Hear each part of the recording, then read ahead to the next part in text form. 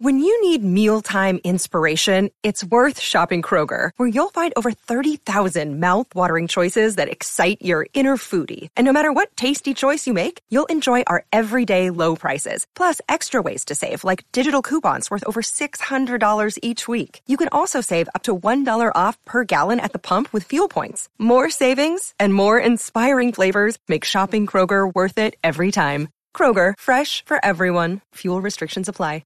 Another day is here, and you're ready for it. What to wear? Check. Breakfast, lunch, and dinner? Check. Planning for what's next and how to save for it? That's where Bank of America can help. For your financial to-dos, Bank of America has experts ready to help get you closer to your goals. Get started at one of our local financial centers or 24/7 in our mobile banking app. Find a location near you at bankofamerica.com/talktous. What would you like the power to do? Mobile banking requires downloading the app and is only available for select devices. Message and data rates may apply. Bank of America N.A., member FDIC. Let's talk about the news, on-field news, with Tim Clarke, Carlton assistant coach, who watched it today against the Cats. Probably the best man to talk about both the Cats and the Blues, given he's got heritage with both. An old Geelong Falcon, played 100 games with the Hawks as well. Tim Clarke, but his dad was a superstar with both the Blues and the Cats. Welcome to you, Tim. Great to have you on. Thanks for having me, Dwayne. It was nice to get a run under your belt, although the conditions had knocked around with your players. Oh, it's great to get a good game against a quality opposition in Geelong. And for us, getting conditions like today is terrific, because our round zero clash is against Brisbane up there. So the opportunity for us to be able to play in heat, to be able to absorb what those conditions throw at you, is really good for our group. So how exhausted were they after, Tim? I mean, you got any guys that are really tongue-out guys, or did they actually cope pretty well? Oh, they cope pretty well. We had an extra player on the bench. That helps with rotations. The game was a bit shorter. So our players will pull up. We've just finished, so we haven't done an individual review of the players yet and how they've pulled up physically, but they all look pretty good. They ran out the game well, and we just appreciate such a good contest against Geelong. So what did you take out of it from a selection point of view? Who do you like? Who's pushing their hand up for selection in that opening game? Oh, for us, it was great to see some of the new guys put on the navy blue jumper for the first time. Elijah Hollands came in and played a role. Fantasia came in and played a role. Young Ashton was there up forward, kicked a couple of goals, which was good to see for both us as a footy club and the supporters. And there was a few other players that were played in some different positions and got some exposure to that, which is always good for this time of year. And up forward, Curnow and Mackay were both there. Harry tried the around-the-corner kick. I had a chat to Harry on the program yesterday, and it was great. He was talking about the fact that he's at least more confident as to which kick to pull out depending on which spot on the ground he was at. He did miss a couple today, but he looked more confident in the process at least. Yeah, he's confident in his process, and so are we.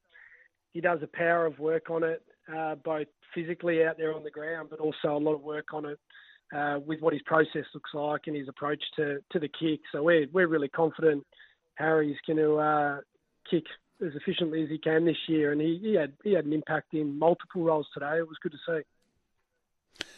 So the guys that you don't have in, how far away is Sam Walsh? How far away is Jacob Wiedering? What kind of numbers are we looking at in terms of games missed, do you think?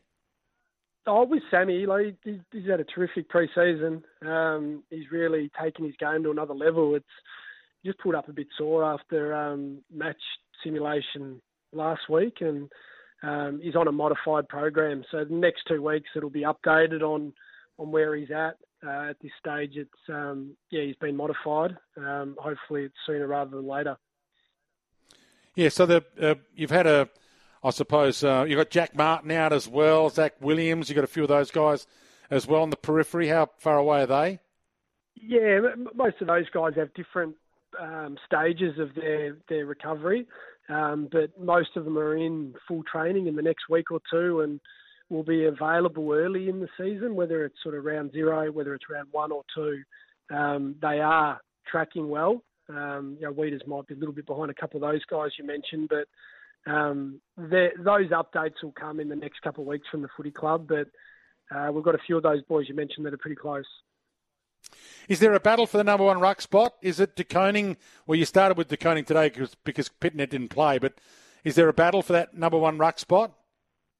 Oh, there is. There's been a battle for a number of our positions over pre-season, and we've had some really good competition for spots. Pitto hasn't been able to train as consistently as Tommy over the last sort of 4 to 6 weeks out there doing match play. So Tommy at this stage has won the position and has trained really, really well. But, you know, Pitto's doing a power of work to get himself as ready as he can, as early as he can in the season. And, you know, it's important to us to have our rucks fighting for the position. It makes training better, and when you've got selection competition, it's a good thing for your footy club. And how many of you guys, did you get any injuries at all? How did they pull up? Mitch McGovern looked okay in a couple of passages, took a couple of grabs. How's he?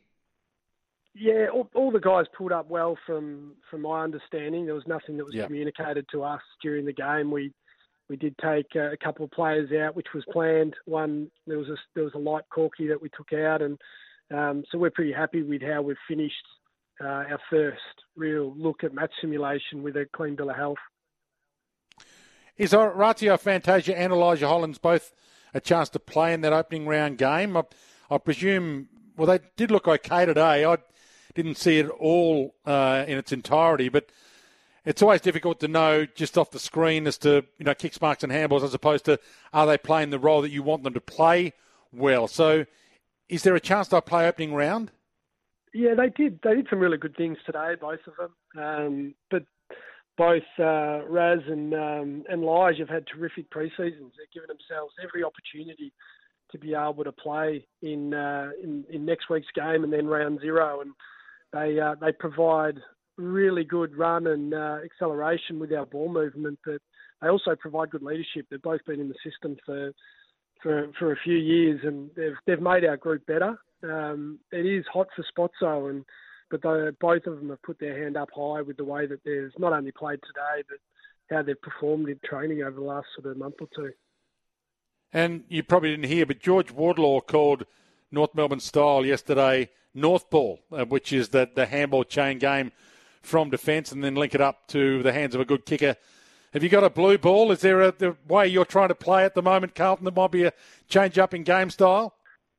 I think you'll find most footy clubs call their offence something, whether it's, North, obviously call it North Ball, whether that's a type of offensive movement or not, but a lot of clubs tend to use a descriptor for their offence and defence, and I'm sure that kind of comment was there, but we want to be more dynamic in offence, and that's something that we've definitely looked at a fair bit over the pre-season, and we're looking forward to be able to continue doing that and evolving that against some really good opposition. We had Geelong today, Melbourne next week, and then Brisbane, which we're sure those teams are going to defend us really well, and we're going to look to challenge that defence.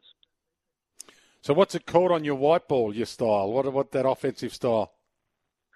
We've got some different names for our offence and defence, but that's probably more of a club thing. And as long as our guys know what it means and we're on the one page, which is the biggest challenge in football. And if it's a fancy word that does the job or it's just training it with repetition, we just want to make sure our guys are on the one page. And we look forward to rolling that out in the next few weeks. Very clever by you not giving me your fancy word. It's just one of those things in footy. Whatever makes your players get out and play well, keep looking for those little advantages as a coach. Well, if it is dynamic, is the word you used, or Voss ball, we're looking forward to seeing it, Tim. Always great to have a chat to you. And the stability of your club, fantastic club it must be to be involved in right now, given you've been around a bit, you've seen some different footy clubs, and Carlton's in as good a shape right now as they've ever been. Yeah, we've got terrific leadership from Lukey Sayers as the president, Brian Cook as the CEO. You've got Lloydie there as our GM and Vossi as the senior coach, and that sort of filters down through our main group and our staff. And last year when we were challenged, there was a lot of calmness with our leaders, and that infiltrated the rest of the footy club. And you saw some powerful results on the back of it. And it's an environment. It's a high performing environment at the moment, and it's a credit to our leaders. Great to have you, Tim. We'll talk soon. Thanks for that, Dwayne.